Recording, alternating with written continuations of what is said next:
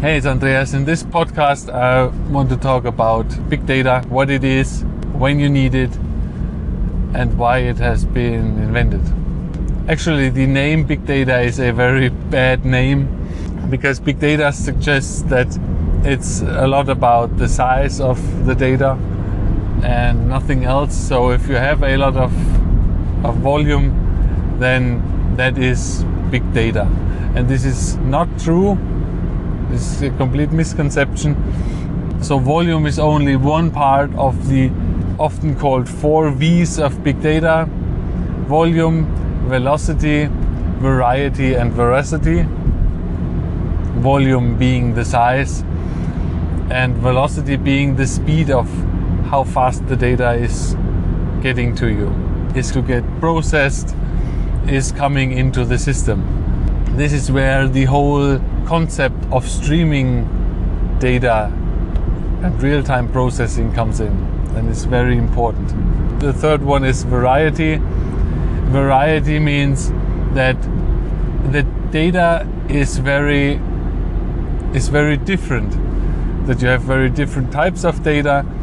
That can be that you have CSV files, that you have PDFs, that you have stuff in XML, that you have log files that are JSON files, or that you have data in some kind of a key value store. It's a variety of data types from different sources that you basically want to join together to make an analysis later on. The fourth is veracity, and this is a very difficult issue with big data, is that it's very unreliable. So you cannot really trust the data. When you're coming from the IoT, the Internet of Things side, you cannot always trust the data that gets sent from the devices, because usually what happens is devices use sensors to actually measure the data, like temperature, pressure, and so on, vibration. And you cannot always be 100% sure that the actual measurement is right. When you're coming from the business case, if you have data that is, for instance, that you make SAP exports that contains data that is created by humans, as you know, human inputs are not always the clearest, the easiest, the simplest inputs, so they make mistakes down to the spelling, and that can be a very hard issue for analytics. And those are the 4 V's. What I always emphasize is the 4 V's are quite nice. They give you a direction. The problem is that there is a much more important issue: catastrophic success.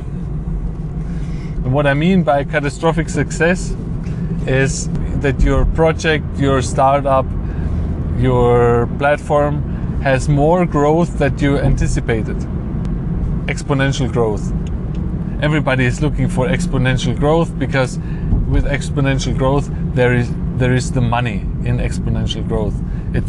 You get a lot of users, you get a lot of customers who are paying money to use the service, the platform, whatever. And so with exponential growth, if you have a system, that a platform that is not equipped to process the data right, then the whole system breaks down, and that's basically catastrophic success, because you cannot fulfill the demand and you fail. And it's not in a way that you just can make that up while you go, that you foresee in a few months the current system doesn't work anymore. It doesn't work anymore. I need to do something. It's going very, very fast and you cannot react anymore.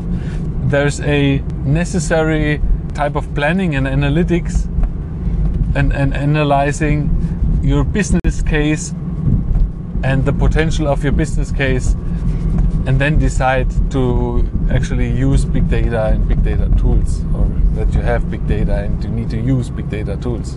This means when you conceptualize the whole infrastructure, in the beginning it might look ridiculous to actually focus on big data tools, but in the long run it will help you a lot and get a lot of problems out of the way.